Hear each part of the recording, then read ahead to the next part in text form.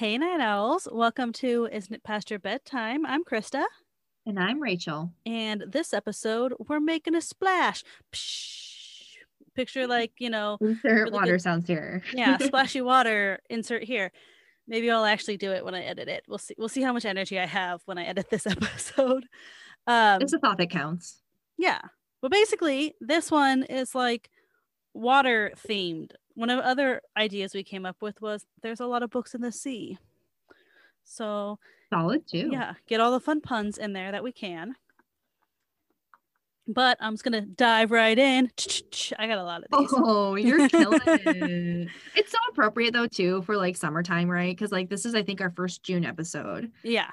So I just feel like water was so appropriate. I'm into it. I can't wait to hear about what you got. And it was like 95 degrees today here where I am. Oh my god, it was so hot. I was dying. I was like making excuses to hang out in the basement all day. Yeah, so it was a perfect episode for this one. So I did The House in the Cerulean Sea by TJ Klune. Yeah, that's how you say that. All of a sudden I started questioning it. So like in this world there are like magical creatures, but of course like the non-magical human creatures are trying to kind of like not control, but like the creatures are supposed to register and they're being tracked, all these things. So the book is about this main character, Lannis Baker, and he is a caseworker for the department in charge of magical youth. And he's been doing a caseworker for 17 years, like the exact same position. He's like never moved up to supervisor. And he says it's because he's like not made for management. Like that's what he thinks. But also like he actually kind of like cares. Like he cares about the like these kids that he goes and he sees these like magical kids. He cares. Was it like classic casework, like a social worker? Like yeah. He's just like a social worker, but for wizards? Yeah, pretty much. Well, it's not like wizards. It's like magical creatures. So like, oh, okay, anything magical, basically. Yeah, like it kind of starts out, and he is. So what he does is he goes to these orphanages, orphanages. Yeah, that's right. It sounded weird in my head. So like for a lot of these magical children, they have like either they're like the last of their kind, their families died off, they're taken, or they're unknown, and so they live in these orphanages, which is kind of like. It's not actually like, let's be honest, what they really are homes. Like nobody is adopting these children. Like they just stay there till they turn 18, they age out, they go become adults. So he goes in and he is investigating them to make sure that like the kids are safe, that they're being fed, they're not being beaten, things like that. And then if there's an incident, he goes out. So like the kind of the first one you get is that there's this like child, I think she's probably like 8 or 9 or something, and she's a telekinetic. She can move shit with her mind, and she like threw a bunch of like pencils at this kid or something, or blocks, and like broke his tail or something like that. And so he's like talking. She broke a kid's tail? What kind of kid is this? Move on. It's fine. We don't know. We just know he has a tail. Okay. And like Linus is talking to her, and he's like, I can always tell like when the kids are being like coached by the master of the orphanage of like what to say. And he was like, well, like you're young, and like sometimes like big emotions can like cause your powers if you don't have a lot of control, like anger or happiness. He's like, well, perhaps he's like, maybe you were just so happy that you threw this. And she was like, that's it. I was so happy when he stole my colored pencils. I threw a chair at him with my mind. And he had like interviewed like the kid with the broken tail, and he like already didn't even care. He cared more about like people like signing his tail cast and stuff like that. So he was like, yeah, like no, it's fine. Like they're children, they're not in, like they don't have control of their powers yet. But so he has to go, and then he has to like make a recommendation on if these orphanages should stay open or not, if there's a problem. And like in his whole career, he's only of 17 years, he's only ever recommended, I think it's 5 be closed. It's like 4 or 5. And that was a small percentage. Yeah, and like those are like one of them, the master was like literally like beating the children, and then the other one it was using them as like slave labor for something or other. So like, oh my god, yeah, they should be closed down. So it takes some pretty extreme circumstances for one of these homes him to make a recommendation, for him to decide to close it down. Yeah, because there's like 26 that's like 26 by 26 little like cubicle rows in like the building that he works in of people that are doing this. He like has like the entire giant book of like the rules and regulations like memorized. He pretty much has like fun at a party. No, well, he has like no friends and family. Like, so yeah, I was right. Yeah, he has a cat named Calliope who picked him. I love that though. Yeah, and he has like a really mean neighbor woman. But like one day he's just at work and he gets a memo to like for the next day to report to extremely upper management. And like nobody ever sees them except like once a year they come and they like feed everybody like dry ham and lumpy potatoes on like employee appreciation day. But then they have to go eat their lunch at their desk because they just spent their 15-minute lunch standing in line to get the food. Oh, a 15-minute lunch. Yeah. Jesus. Yeah. So like this whole time I also was like picturing it being like these like being British people because we don't actually know where he is. He's just in a city. But then I started listening to the audiobook and it's like definitely an American dude. And so I stopped. I was like, nope, these are British people. You're wrong. You Like this ruins my image of what's happening here. Yeah. So I instantly dropped it. But so then he goes to extremely upper management and he gets this new assignment and it's classified level 4. And he's like, it's on I can't remember the name of the island. I didn't write it down, but he does it and he's like, oh, I thought I had heard of every orphanage, every master. I've never heard of these ones. And somebody in extremely upper management was like, well, if you heard of it, maybe we'd probably have a leak, don't you think, since it's classified level 4. And he's like, oh, you make a valid point. And so they give him this like folder of files and they're like, do not read it until you get off the train. You leave tomorrow at 6 a.m. So he goes home, he packs, he like brings Calliope because he's going to be gone a month. This is like a month-long assignment. It's like the longest assignment he's been on. And of course, he has like no idea what the heck he's getting into. It must be far. Yeah. So he takes the train to this island and he gets off and it's like, somebody will be there to pick you up. Like it's handled. Don't worry about it. And so he like, it's like, okay, well, I guess it's time to like open these files and like read on what they're doing. Because so basically what extremely upper management told him to do, he is supposed to write like weekly reports back and they're supposed to be, because his reports are always been really, really detailed. They're like, you tell us a bunch of shit we don't care about. Like, let's be honest, like you go into to the it. Point, okay. Yeah. It's like, but it's like, it all matters. Like he's like telling a story as to like why it is that we got here. And he puts in a lot of observations that a lot of people either might not notice or just otherwise don't put in their reports. And like when they're talking to him, he keeps being, they're like, oh yeah, we've read the last like 5 of your reports. Like, what are these things? And he's like, clearly you know the answer, but like he doesn't lie because he's like, well, they know the answer. And also he doesn't like to lie. Like he's like lying makes him like sick to his stomach. And he's like, it just gets worse, all these things. So I feel it. He sits down and he opens up the first report or the first file on, because I think there's 6 children. And 6 children and then the master of the house. And so the first one is Lucy, short for Lucifer, 6 years old, the Antichrist. And Linus Baker promptly passes out. And so then he like gets woken up to, and this woman is like here like basically like being like, come on, like kicking him, like, you're just gonna lay down there all day, like what the heck, you're already running late, like let's go. Oh no. And so he's just like, what is going on? Oh my gosh. And like his files are everywhere. And so then he's all like worried that she's like read his files, but he has to like follow her along. And then finally he's like, oh my gosh, you're a sprite. And she's like, what's it to you? And he's like, nothing. I just haven't seen very many of you. And it's like you start to realize that like he's very, very knowledgeable of the different kind of magical creatures that like are in this world. And so Zoe is the sprite. I think she's an island sprite. And so the island is basically like her island and she's allowing these children to live on it. So they go and she like drops them off or whatever. And then he meets the next one is Talia. She's a gnome. She's 263 years old. But oh my God, gnomes don't hit maturity until 500 years old. And so like, baby. Yeah. Oh, so for like Lucy, like, because he finally like starts reading some more of the files and it's like mother unknown, assumed deceased, father, devil. So like that's kind of funny. Devil. And so then it's like Talia's report, and like female gnomes are actually like super rare, and like nobody knows like what happened to her family and stuff. So that's her. Like female Smurfs, they're rare. Yeah. So then there's Theodore. He's a wyvern, which is like a little dragon with wings. They're super, super, super rare. Like he might be one of like the last of his few, and he's also like tiny. Like he's barely larger than a house cat. Because he's so interesting. Little. I've heard that term before, wyvern, but I guess I never really realized like what it was referring to. Like I wasn't sure what it meant, but it's like a dragon thing. Yeah, it's like a tiny little dragon. They have wings. That makes sense to me. Okay, I had to Google it, one, because I could not figure out how to pronounce it.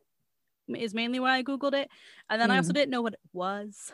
So Yeah. See, I forget Google exists because we grew up in the 90s where that wasn't really a thing. Yeah, you just had to suffer through not knowing anything. You just didn't know stuff. Yeah. Well, I also didn't know how to pronounce the word cerulean for like 2/3 of the book. So there was that. That was hard.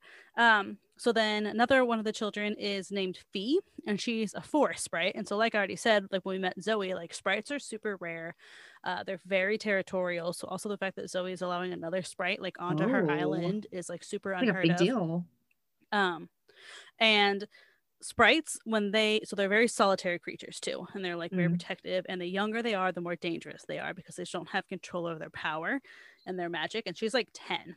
And I can't remember how it happened, but with her, like her whole family died, and she spent like weeks or something, days, whatever, like just with their corpse. And so like finally these like 3 men like come and like find her and like discover her basically dead, and try to take her to like save her, but she's super young and freaked out. And so with the very last of her strength, she turns them all into trees. So yeah, so that's why she's on this island. So basically this island, like the 6 children that are here are all just like really different, or like they're like need to be classified level 4. Like the fact like people don't need to know that the Antichrist is a 6-year-old boy with like spiders in his brain and stuff like that. This is like some Good Omens shit right here. Kinda, yeah. And so then another one is Sal.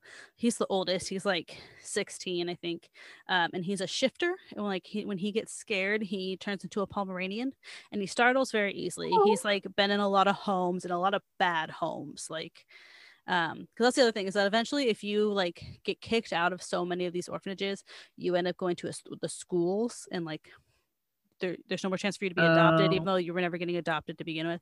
I mean, they kind of do that with like elementary schools. There's like there's those elementary schools or junior highs for like the troubled kids. So it's like that. They have like a troubled kids school. Yeah, exactly. Home.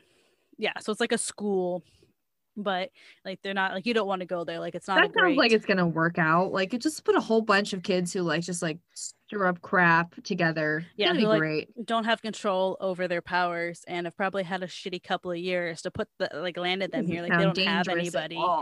And so yeah, so like he's kind of had like a shitty couple of years, and at one point Linus is like, well, it's kind of weird that like he's not in one of these schools. Like I wonder like what happened that brought him there, and I'm not going to tell you what it is that brought him there. And so then the last one is Chauncey, and he's this like anamorphous green blob, and he's got like bright red lips and black teeth, and his eyes are on like these little like antenna thingies on his head. And he's got tentacles and stuff. And the whole reason that he's there is that nobody knows what he is. Like classification unknown, family unknown, but he's basically spent his whole life being told that he's a monster, and he's like the nightmare that hides under the bed, and so like that's what he thinks he is. And so like that's awful. I'm so sad. Yeah, so like the master of the house is Arthur. Oh, I didn't even write his last name down. Whatever, doesn't really matter. Arthur. And so like he's basically trying to like teach all of these people, all these children, like, you know, you're more than just like what society says you are. Like Chauncey, you're not a monster. So like Chauncey's whole dream is he wants to be a bellhop. Like that is like his life goal, is he wants to be a bellhop because he saw it in a movie one night and became obsessed with it. And so like, and Arthur's like slowly trying to get like Saul to like not be so afraid, and like Zoe is working with Fee to like help like her figure out her stuff. And just like all of these things. And so like at first when Linus gets there, they're like super wary of him because they're like, okay, you're coming to like do this investigation and you're gonna shut us down. And he was like, well, and he doesn't like I said, he doesn't like to lie, so we can't say like outright say no, but it won't happen. Yeah, but he's like, that's not like what I'm doing. He was like, I'm here to report if you guys are healthy and you're learning and you're happy, like things like that. And so like Lucy like tries to like scare him about how like, oh, I'm gonna make your insides on your outsides and I can make all your organs spoil.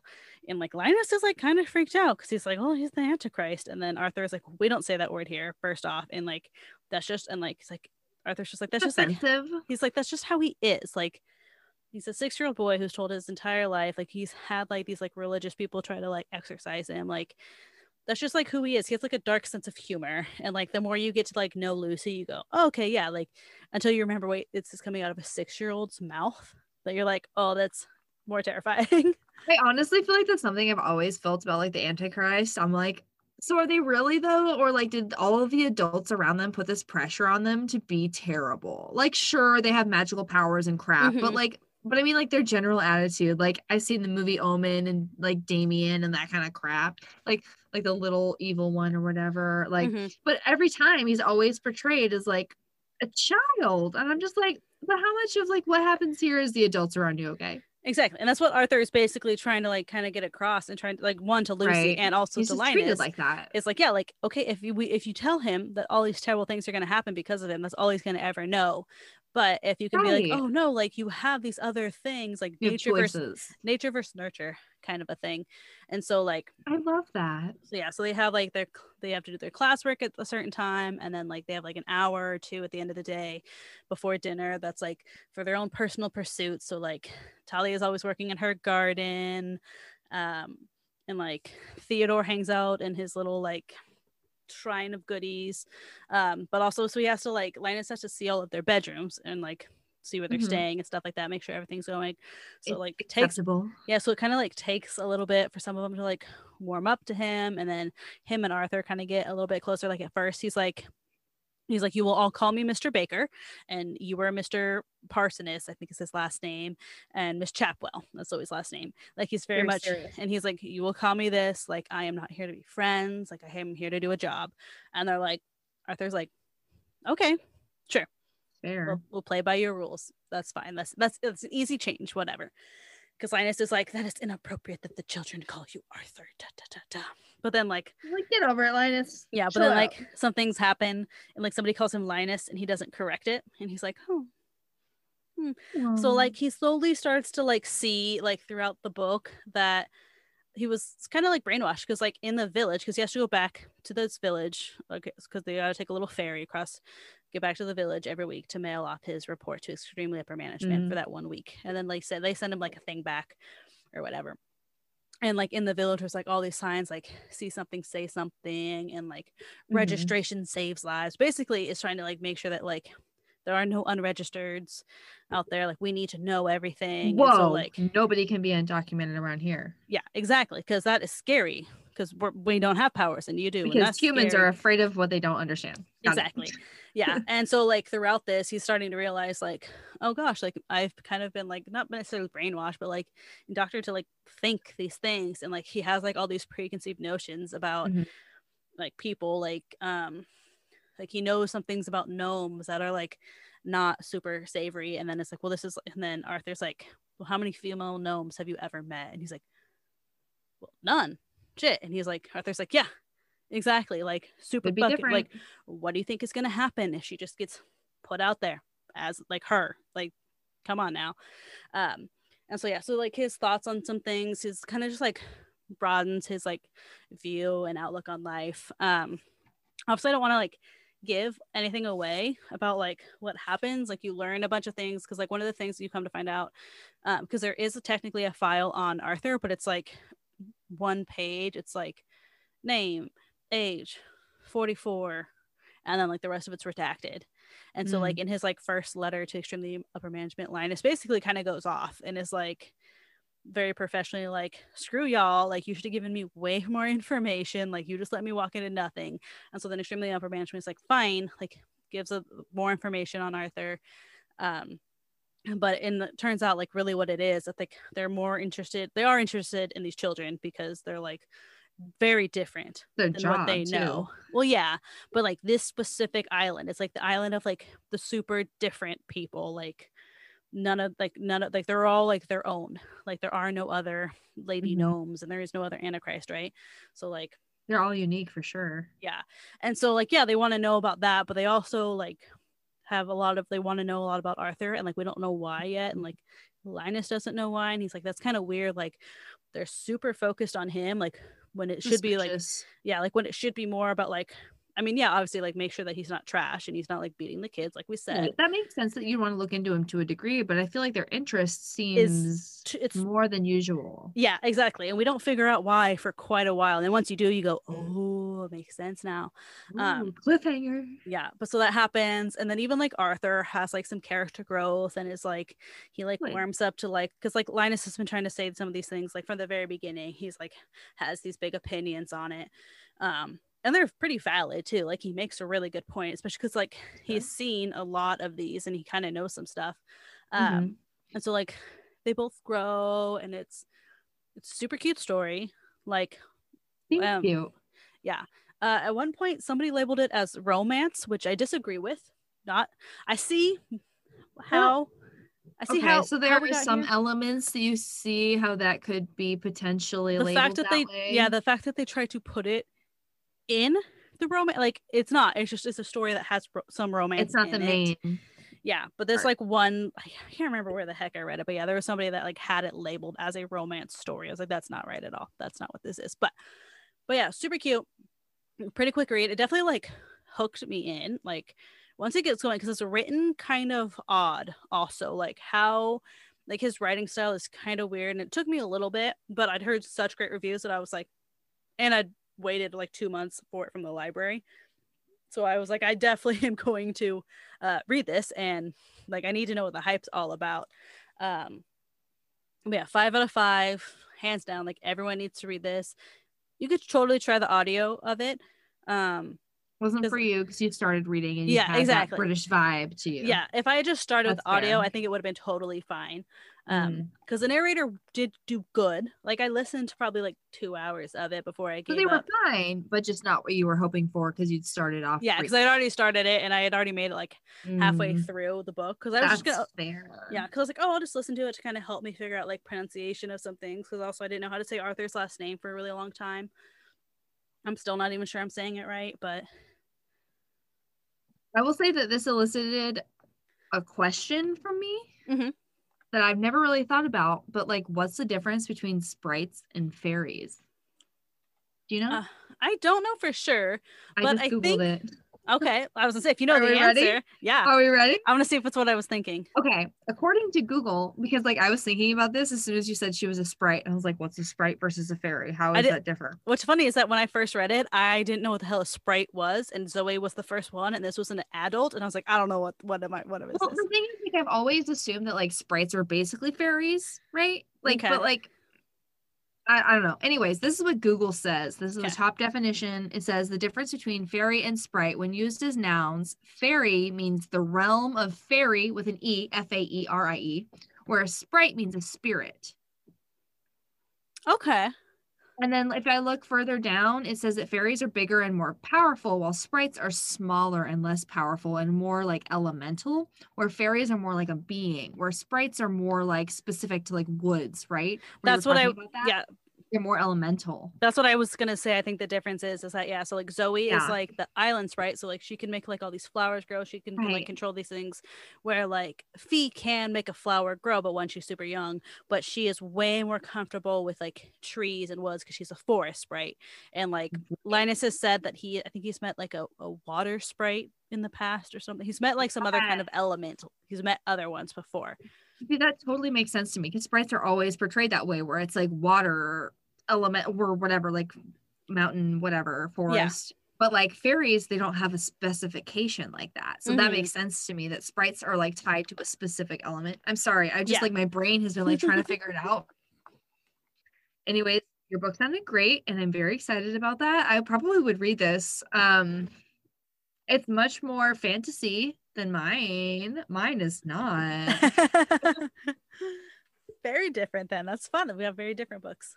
Yeah, we got a lot of contrast going on. So I literally looked at my bookshelf when we talked about doing the water one, and I had 3, and then I went on a trip and I bought a bunch of books at Third Place Books, and then I had like 4 more books with water. So I guess I've just been like really ready for this. You're very on theme, yeah. So ready. Anyways, I ended up trying to pick the book that was the oldest one that I had that had the water on the cover because I've reorganized my bookshelf. So my top shelf is my TBR, right? And then down below it, I just kind of have them organized by like whether I like them or if they're like fancy ones. Like I have like the like special edition Little Women book, like Yeah. fancy covers, that kind of stuff. So I ended up picking one that was one of the older ones on my TBR. And I picked Night Swim. It's by Megan Golden, but it's not how you would think to spell it. It's like Goldin. Ooh, And so I was like, is it Goldin. still pronounced the same? Probably. Yeah, I think so. I think so. But I just thought that was interesting to know. Or it'd be Goldine. Maybe Goldine. But then wouldn't there be an E at the end? I don't know. Yeah, I don't know. I'm not an English major. Anyways, so that's the book I picked.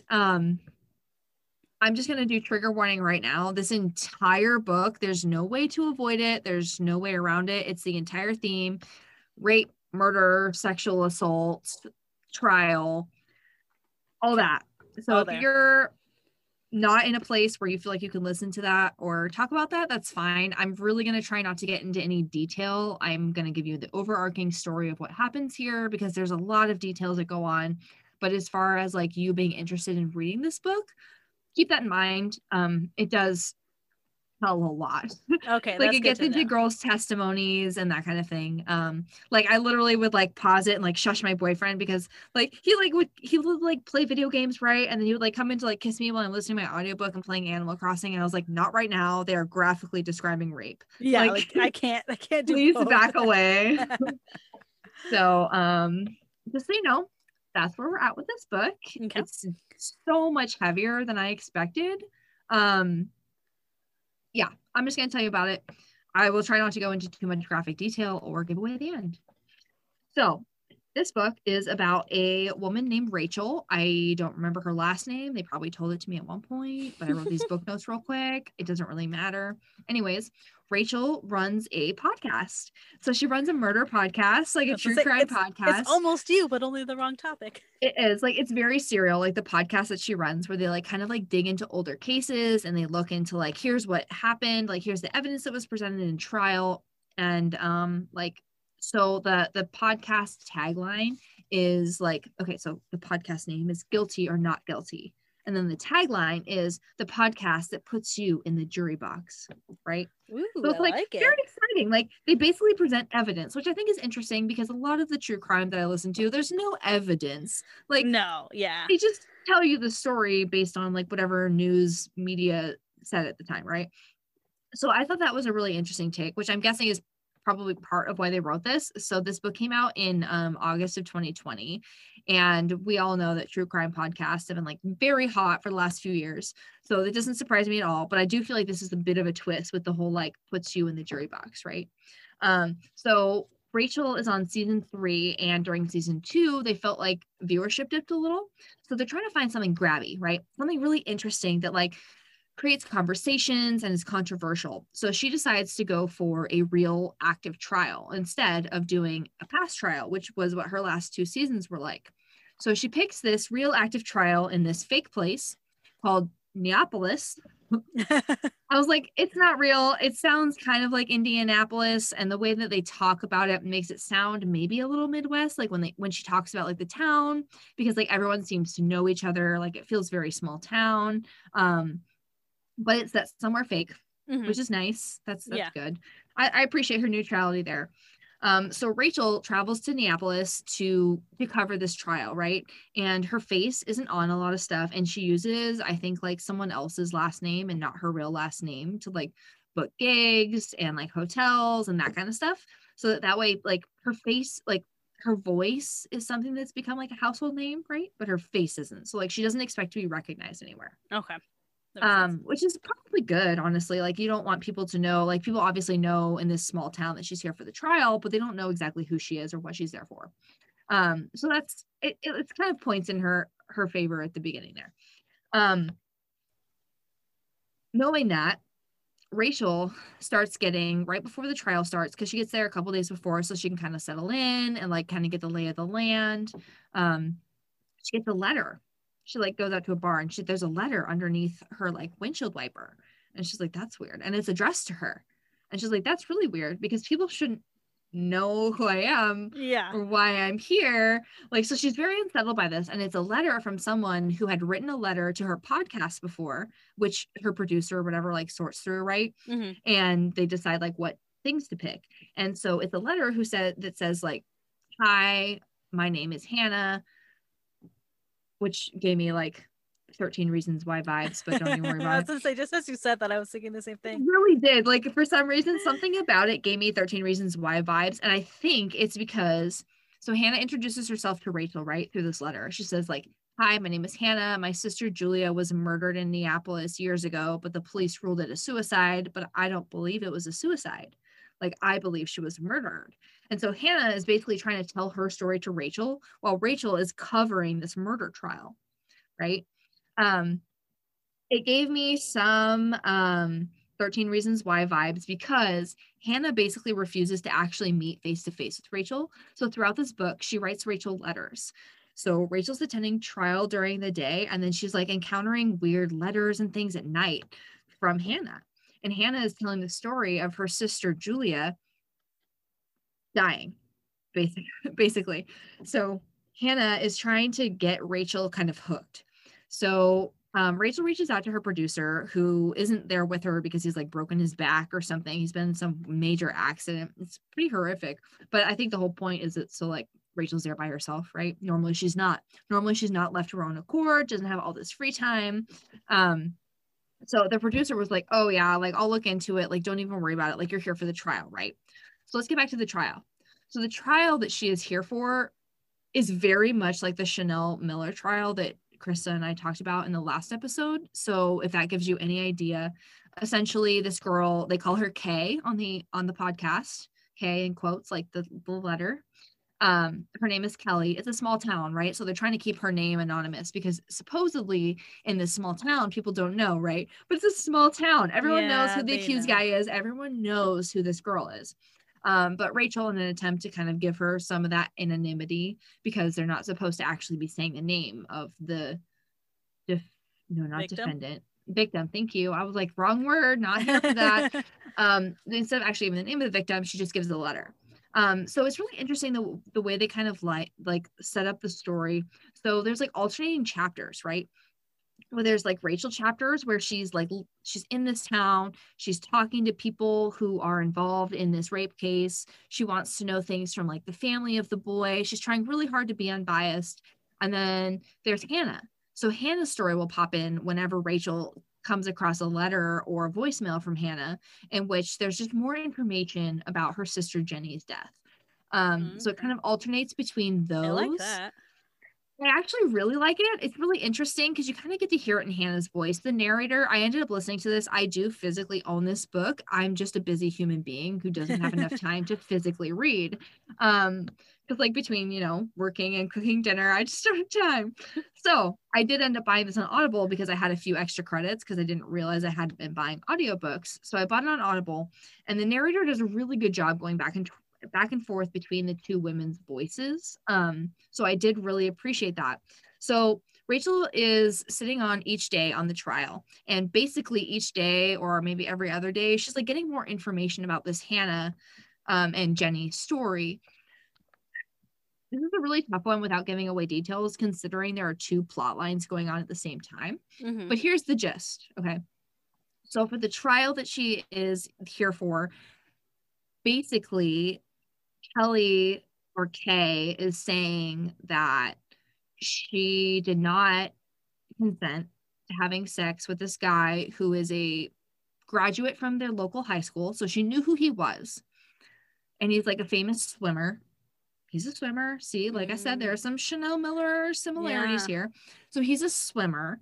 And like so he's graduated though, like he's a little bit older than her, but essentially they're saying that he had a bet going with his friends about who could sleep with the most girls, and because he was behind, he premeditated this rape. Right? Yep. Like he got a friend involved to make sure she was where he wanted her to be. He didn't take her home when she asked to go home, like that kind of thing, right? Mm-hmm. So that's what's going on in this rape trial. Like that's what they're trying to figure out. Like, did he or did he not rape Kay? And then at the same time, you have the Hannah, Jenny, Hanny, The God. Hanny, it works. Hannah and Jenny. I was like, don't forget their names, and then just combine them. It's totally fine. So you got the Hannah and Jenny story, which, funny enough, does have a lot of similarities with what happened to Kay.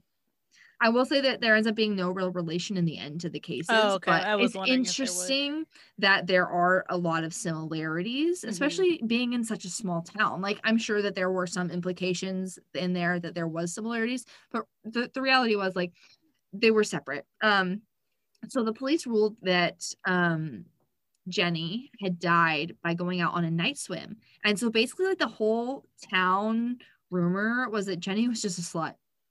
Jenny went on a night swim with some boy, which she used to do on the regular, and something happened and she drowned, and that sounds like her fault, right? Which just like pissed me off. Like, I'm not gonna lie, like, most of the time whenever I listened to Jenny's story, I was pissed. Like, I was frustrated. Like, I was upset the fact that, like, the town would think this, but I'm also not shocked, right?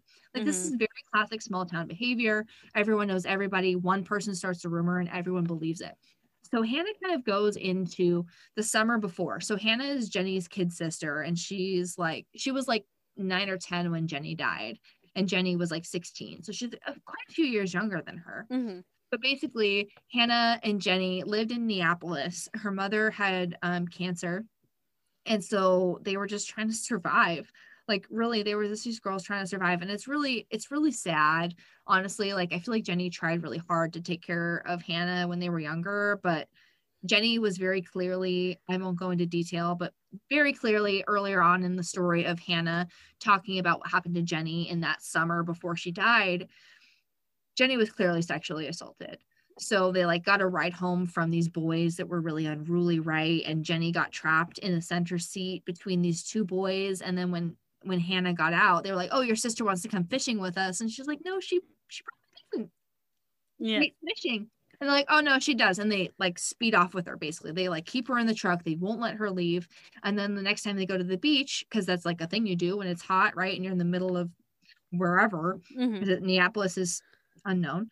By water. Next time when they go to the beach, though, like, the boys start whispering to each other and people start making rumors about how Jenny's easy. Oh.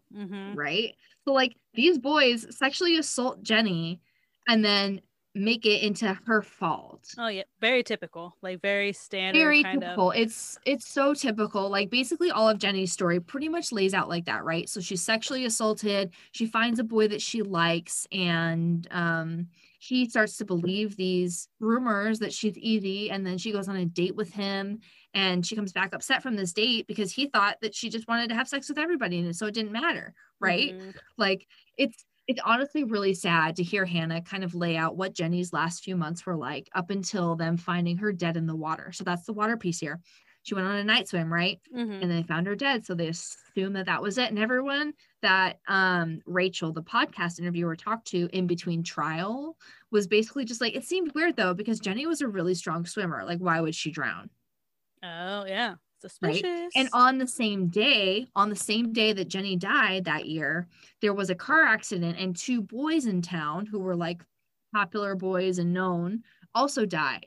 And so the whole town really obsessed over these boys dying in a car accident versus whatever happened to Jenny, because they assumed she's a town slut.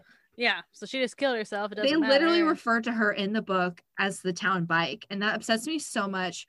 Because I had someone say that to me one time in high school, and I was just like, I literally don't think you know what you're talking about. Yeah. You know what I mean? Like, people will literally say anything if it supports their own belief, and then they'll believe that it's true because they've said a thing that supports that belief. Yeah. Like, it's so frustrating. And so I thought this book was really good. I thought it was really interesting the way that they mapped out the trial. Kay's journey, I didn't get too much into it. I guess I did get a little more into Jenny's journey, but essentially, like, Kay got kicked out of a party because her friend thought that Kay was into her ex-boyfriend. And so her friend got pissed, and so her friend kicks Kay out of this party, and Kay ends up meeting up with this high school boy who followed her because he was like, well, you shouldn't walk home alone in the woods, because his friend lived in the woods, right? So he follows her home, and they end up, like, smoking a joint and making out, and this guy leaves. he's like, all right, I'll be right back. I'm gonna go get another joint. And he went to go get a condom too, because they're teenage children. Hey, at least he's But being he bought a safe with his condom. I think that's plans. great. Yeah, if it was gonna happen. Yeah. Exactly. But like kind of between like him leaving and then him coming back, Jenny gets like diverted elsewhere, essentially, against her will, kind of. So there is like kind Or of a Kelly really big does. Sorry, thank you. There's just so many names in this one because there's two stories going. Yes. Yeah. So in the trial, Kelly gets basically moved to another person accidentally, but also kind of on purpose. Like there's some pre-planning there, which is really frustrating to me. So I thought this was a really interesting book, mostly because like having those two stories going side by side is fairly traumatic. Like those are some pretty intense topics to have going. Like during the day, Rachel is at this trial. She's hearing like Kay's testimony. Kay breaks down and can't continue doing cross-examination, which means they have to throw out her whole testimony because cross-examination didn't have their fair chance to actually talk to her. So like the trial's not looking good. Shit. Right. And then maybe in between, Rachel's also feeling really violated because she's like, well, why won't Hannah just meet me? Like they were supposed to meet and Hannah doesn't show up, but she leaves her a letter and then she keeps violating her privacy by like leaving a letter on Rachel's like pillow in her hotel room. And she's just like, no, like that's not okay. So like at one point, like Rachel is just like, I'm done with this Hannah stuff. You know what I mean? Like I did have suspicions that like maybe Hannah wasn't real. Like so Rachel just like ends up doing this whole like deep dive while she's in Neapolis about Jenny. Sorry, name's hard. While she's here to cover the trial for Kay and Scott. And it's really interesting because they also do chapters that's podcast episodes. They'll do a full chapter where it's like, oh, here's what that episode was. And so Rachel will go into like how she explained it to her podcast, but like she doesn't really explain it to you like she explained to her podcast. She just like does the podcast, right? Like it's audio. So I thought that was really interesting. I thought the writing style was really unique. It felt really real, which I thought was kind of cool. Although I feel like most of the things that have to do with sexual assault usually feel pretty real because I think most people are really sensitive to it, honestly. Like why wouldn't we be? We're women. Something they've been telling us about since we were like 8 years old. So I thought this was a really good book though, but I can see that it's definitely not for everybody. There were parts of it that I thought were just really, really hard and traumatic, and I just wanted to turn it off. Like I truly did. Like I ended up listening to it for the most part, but there were parts where I just like, I don't know if it was just that there was too much happening, but like I would just be like, oh, I didn't absorb any of that. And I think it was just because there was so much going on in this world. You know what I mean? Yeah. And it was like, and I don't want to go back and like catch up on it. Like I don't need that detail. Yeah. So it's really interesting.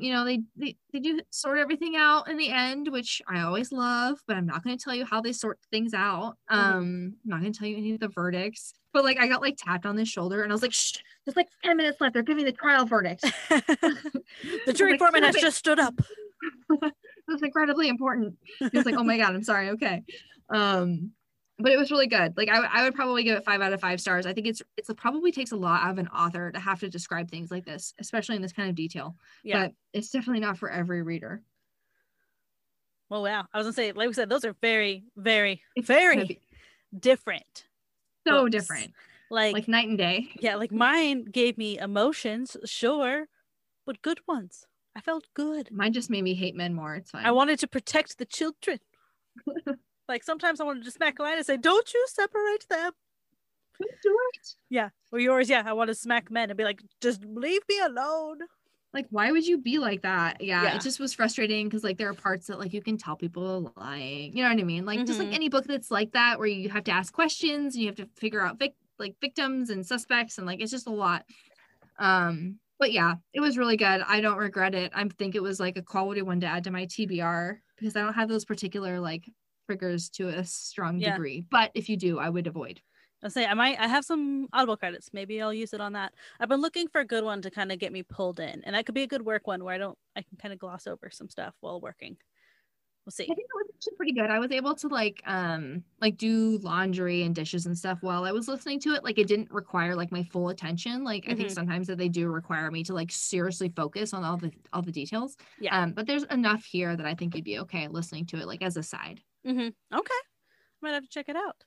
Our next topic, well, Rachel kind of read a book that would have worked for our next topic, but that's fine. So the next one we're doing like name twins. So the main character is going to have the same name as us. It was really hard for me. I picked one. Huzzah. I did it. I'm so proud. There's a lot of Rachel books out there. I don't know if y'all know that. Just take a look at your TBR next time. They all spell it wrong, but whatever. Yeah, they all spell it wrong, but so does mine. So that's fine. That's true. Yours probably would. Yeah, but we're here. It's all good. Socials, Instagram, Isn't It Past Your Bedtime, and Twitter, IIPYB_pod. You can check out our website, which is getting a refresh in the next month, which is exciting, at isn'titpastyourbedtime.com. If you have ideas about the refresh, things that maybe you would want to see, things you want us to cover more, we have email, isn'titpastyourbedtime@gmail.com. Shoot us all your ideas and your recs. Absolutely love that. Rate, review, subscribe, tell everybody no, shout it from a rooftop. And yeah, we will talk to all of y'all later. We got another mini this month, so check it out. Bye, everyone. Bye.